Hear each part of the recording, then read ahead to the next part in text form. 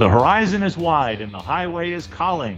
That means it's time for another episode of American Roads Trip Talk. I'm your host, Gary Mance, with a welcome and an invitation to travel the byways and back roads of yesteryear, searching for America in every incomparable mile. Welcome once again, everyone. Glad, as always, to have you with us.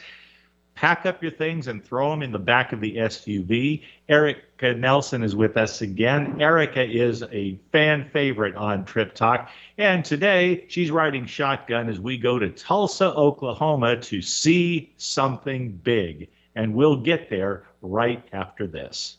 Slowly but surely, America is opening up again for business, travel, and new adventures.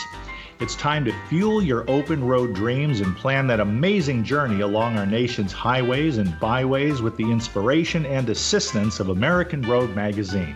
Every issue of American Road offers exciting features, high-quality writing, and beautiful photography, covering a wide range of alluring places just waiting to be discovered by road warriors of all descriptions across America. The gorgeous horizon is wide enough to accommodate your personal vision of the best road trip ever. There has never been a better time to treat yourself or someone special with the gift of a subscription to American Road magazine. But there's something special going on this season. Visit AmericanRoadMagazine.com, click the cover photo, and enjoy the online edition of the Spring 2020 issue for free. Welcome back. As we proceed with our show and our journey to Tulsa, we're accompanied by a thunderstorm in the area, so it's going to make it a more dramatic show than usual. And as always, we are delighted to welcome Erika Nelson, an artist, educator, and one of America's foremost experts and speakers on the world's largest things. In addition to visiting communities with her own unique traveling museum, which acquired a permanent base in 2017, Erika is a consultant to cities seeking to create their own world's largest thing or roadside attraction to increase tourism, marketing, and economic development for their community. When not on the road, Erika Nelson and the world's largest collection of the world's smallest versions of the world's largest things van can be found in Lucas, Kansas. Right now she's found on Trip Talk. Erika, welcome once again.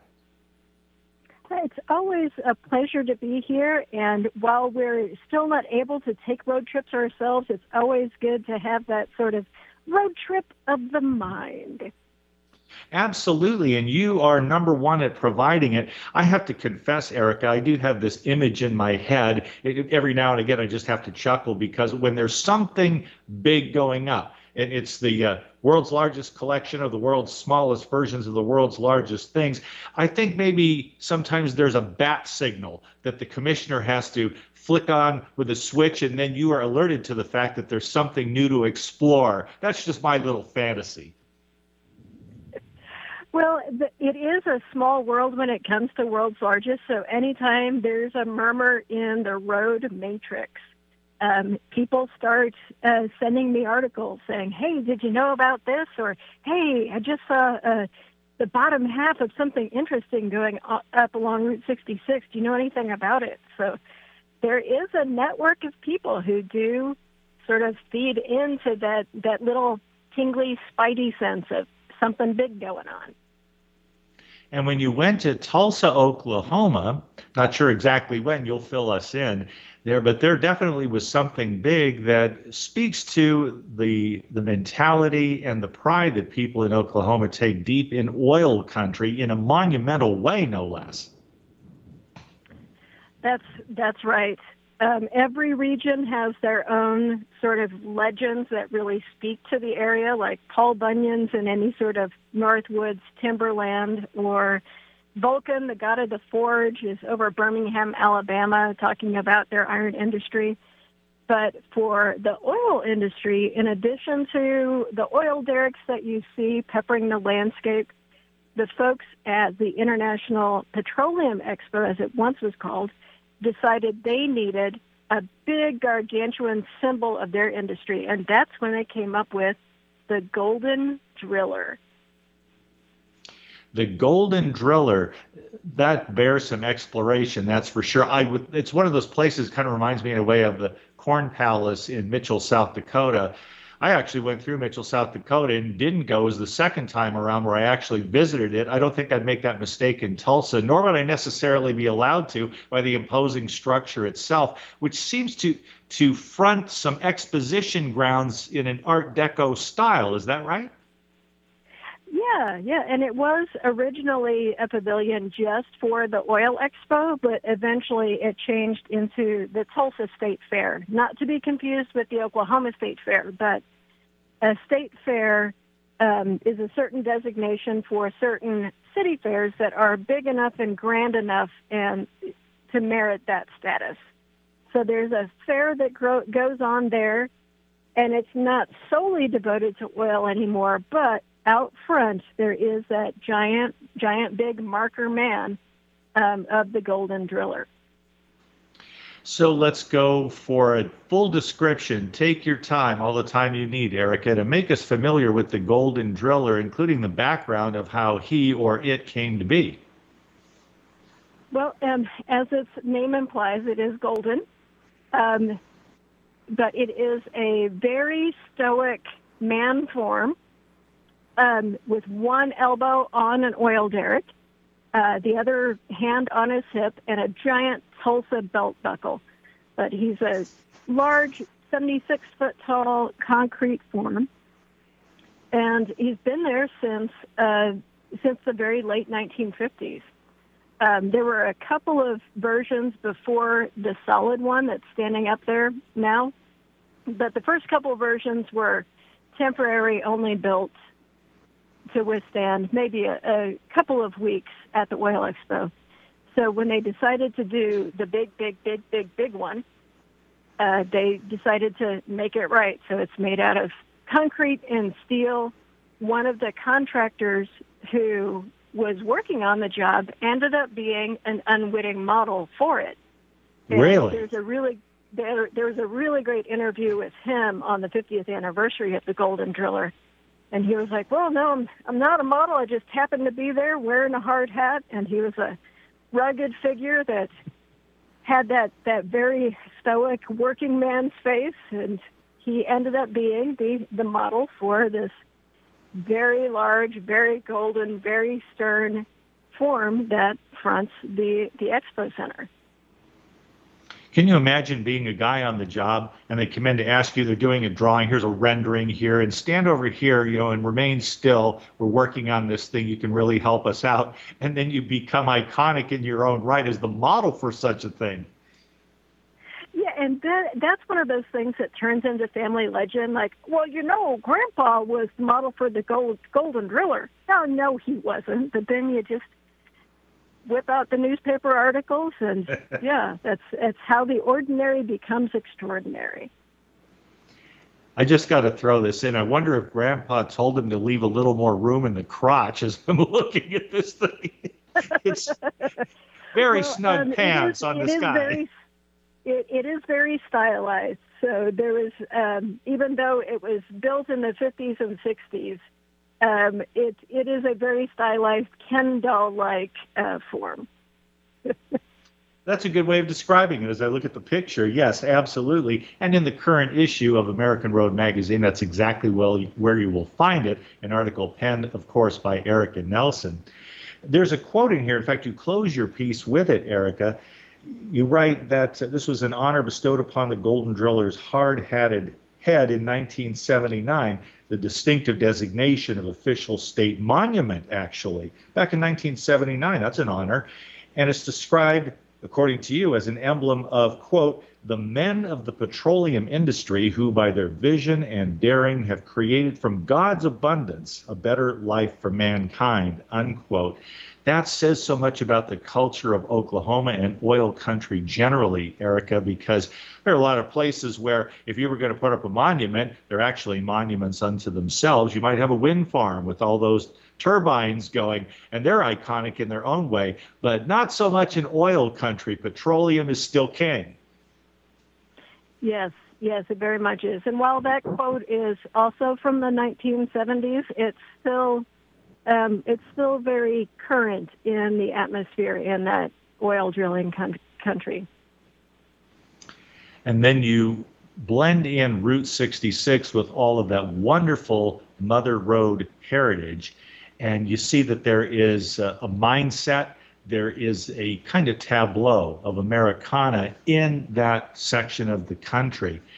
You write about the Golden Driller, and that is something fantastic to see. I think it would be wonderful to go through that exposition center because of the Art Deco architecture. I can't, right now, I haven't seen a picture of it before, but I'm very curious as to what that might be like as an aesthetic experience.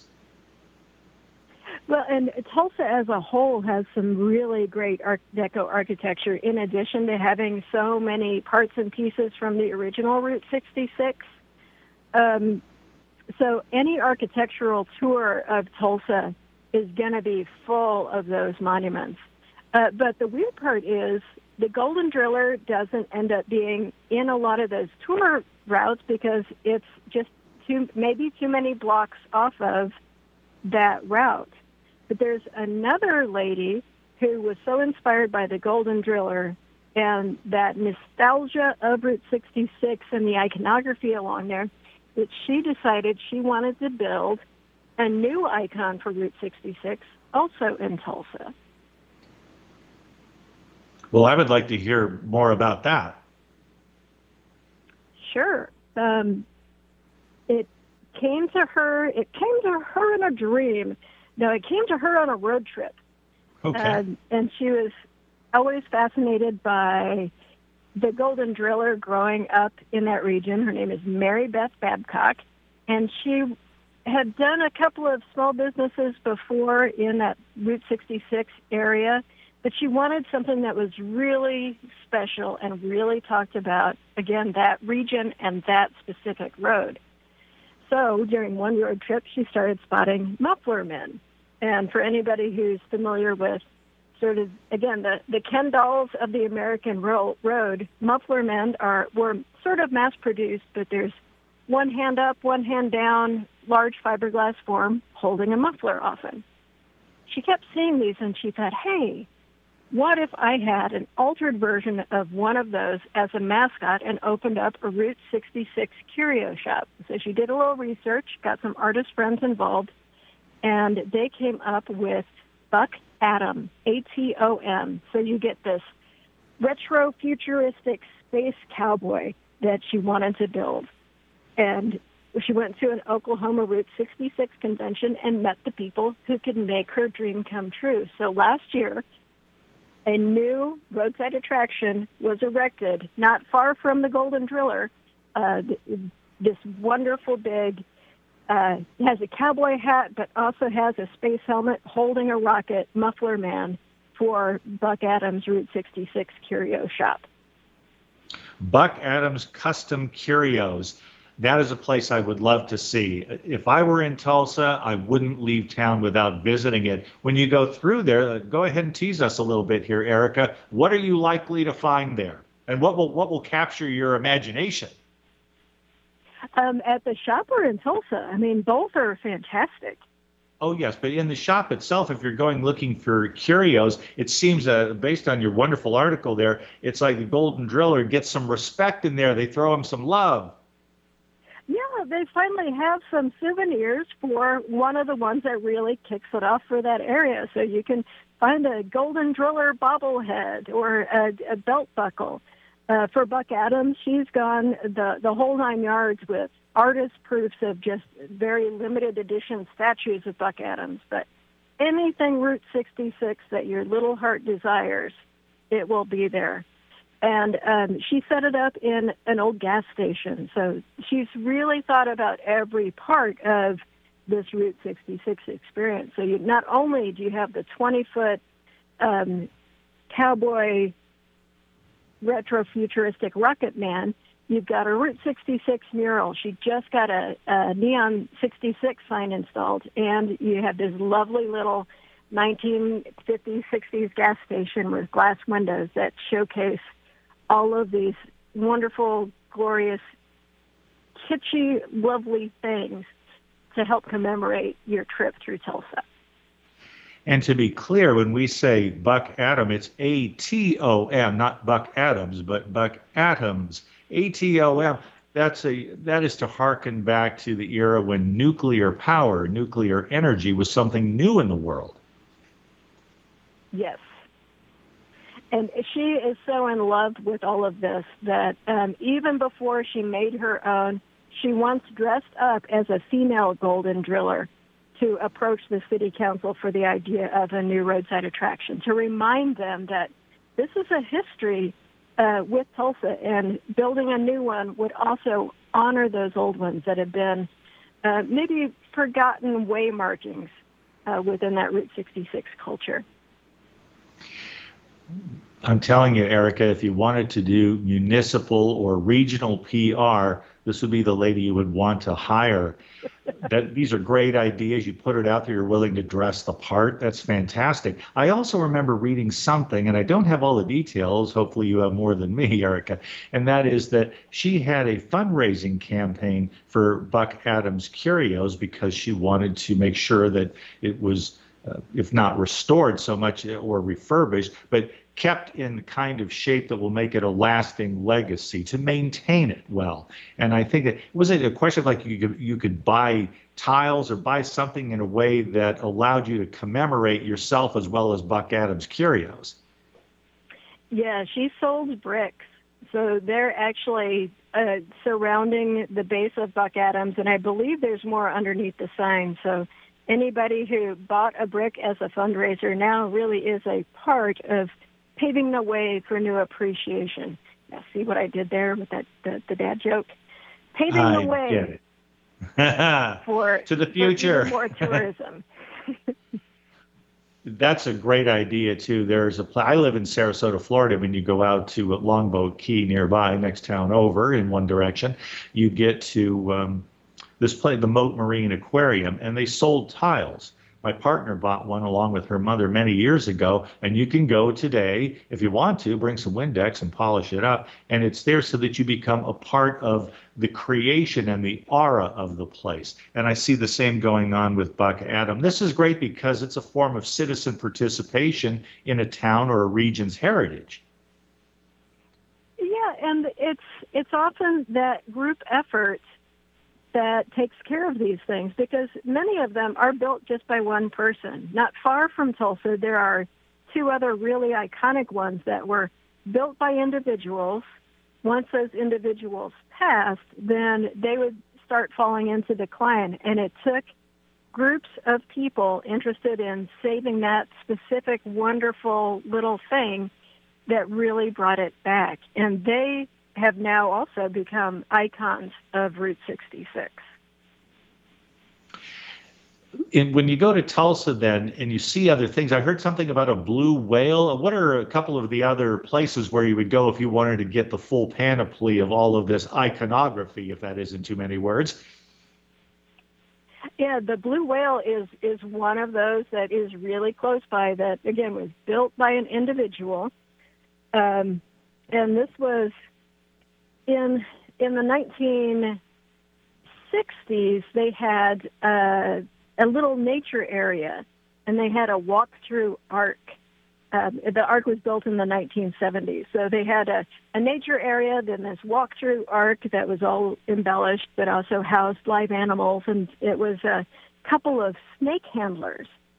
And then in the very early 1970s, the husband ended up deciding that he needed to build something really special for his wife. So Hugh Davis, he was the husband, decided that he needed to build a new icon, a new fun little thing. So he started bending together sucker rod, tying it, and forming out this big whale shape in the middle of their pond. And its jaw kind of comes up to the shore. So you actually enter the mouth of the whale, and there's a little ladder up its tail, and you can jump off of there into the pond. But he made that as a 34th wedding anniversary to his wife, Zelta. So it's this sweet little construction. He didn't know much about welding, so he actually had a neighbor come out there in a boat and weld the structure together, and then he finished it off with concrete and stucco. But that loving gesture to his wife was also built a little bit for tourism. The grandchildren would come out and play. But once that family was gone, there was nobody to take care of the whale until a local community group stepped up and said, hey, this is an important part of Route 66. It's an important part of how we grew up. So they banded together, cleaned up everything, refurbished the picnic area, and got a new coat of paint for the blue whale. And you can't jump off its tail anymore into the pond. I mean, you could, but they don't encourage that. But it was this lovely sort of crude but smiling and welcoming thing that ended up being such a part of the traveling public's childhood that they couldn't see it go away. So you got this legacy along that road of little homemade parks that were really built for people to stop and look and explore and create a memory. Erika, I think that underscores what is so important about what you do professionally, because when you look at America's desire, and really kind of it's a headlong rush with technology into the future, you have the interstate making Route 66 all but obsolete, at least decommissioned. And in the process, thank God for people like you who want to make sure that all of these places are chronicled and appreciated and visited, because so much of what constitutes beautiful Americana, kitschy as it is, and that's part of the fun, it's paved over.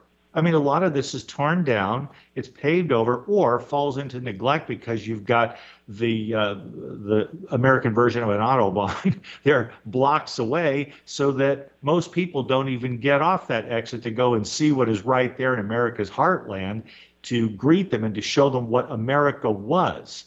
And it's important that you do so much to make sure that people have access to this, and it starts with awareness. Yeah. Well, and I think that's something that this is a very trying time for everybody, especially for people who naturally go and explore. But it can be turned into an advantage of that, remembering that it doesn't have to be so fast. It doesn't have to be a daily rat race.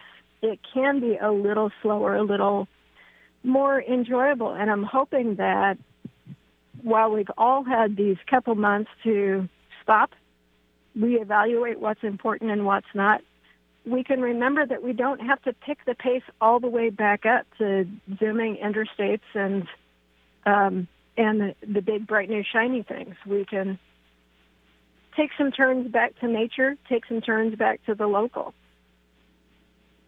And that is so important to do. In the case of Tulsa, you have plenty of places to stay. I think that's a lot of the problem, Erika, with some of the out-of-the-way places. You've got to go some to get there, and you may or may not have accommodations from which to choose. But in Tulsa, that doesn't seem like it would be much of a problem. And it's one of the places I've identified in America where it's pretty darn cheap to buy a gallon of gas if you're taking a road trip.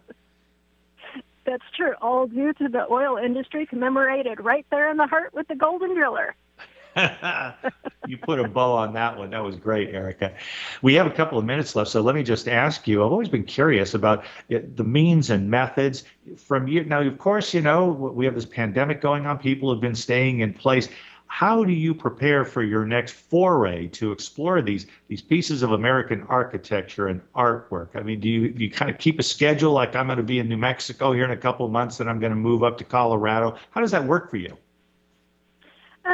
Normally, that is sort of how it goes. I usually try to keep on the road about 6 months out of the year, either going to conferences or doing site-specific artworks, or I also do restoration and preservation work, which are usually at a site in sometimes some other state. This year's project is within this state.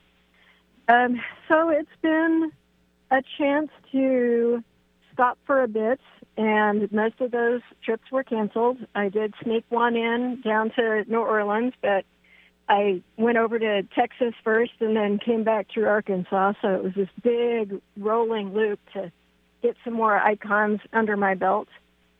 So So yeah, it's a time to reevaluate how travel happens. So in the meantime, I've decided to focus a little bit more on the collection itself. So I've been photographing and filming some of the world's smallest versions and making little tiny video snippets that have the background of the world's largest thing and why it was made. And I've been doing that through our state's Humanities Council in this little We Wonders road trip video series that I'm releasing every Wednesday. I think people will enjoy it to a person. It's wonderful what you're doing, Erika. And let's go ahead and create a little space here as we close it out for today. Where can people find you? Facebook would be one, but your website, where can people get up close and personal with you if they're not in person with you? Well, World's Largest Things is on Facebook. World'sLargestThings.com is the old handy-dandy website, but and you can also find World's Largest Things on Instagram. And all of those videos are being posted on the social media first, and then will eventually land on the website. But you can also pick up American Road, and I've usually got a column in there that will also talk about some of those world's largest things, which are the ones that I love. And that is going to be a reliable thing for a long time to come, I'm sure, because, in fact, you are a department editor for American Road magazine. Always nice to have a title. Yeah, absolutely. Erika Nelson, thanks so much for joining us. 3-4 times a year, we've got to have you on. We learn so much and have fun doing it, my friend. So stay safe and have a wonderful weekend and a wonderful time on your next adventure. I'm sure we'll hear all about it soon. Thank you so much for having me again. Always a pleasure. And it's a pleasure to have you join us every episode of Trip Talk. Thanks for tuning in to American Road's Trip Talk, along with Thomas and Becky Repp, co-founders of American Road Magazine. We remind you to visit our website, AmericanRoadMagazine.com, to preview and enjoy the current issue of American Road. Until next week, drive safely and dream well.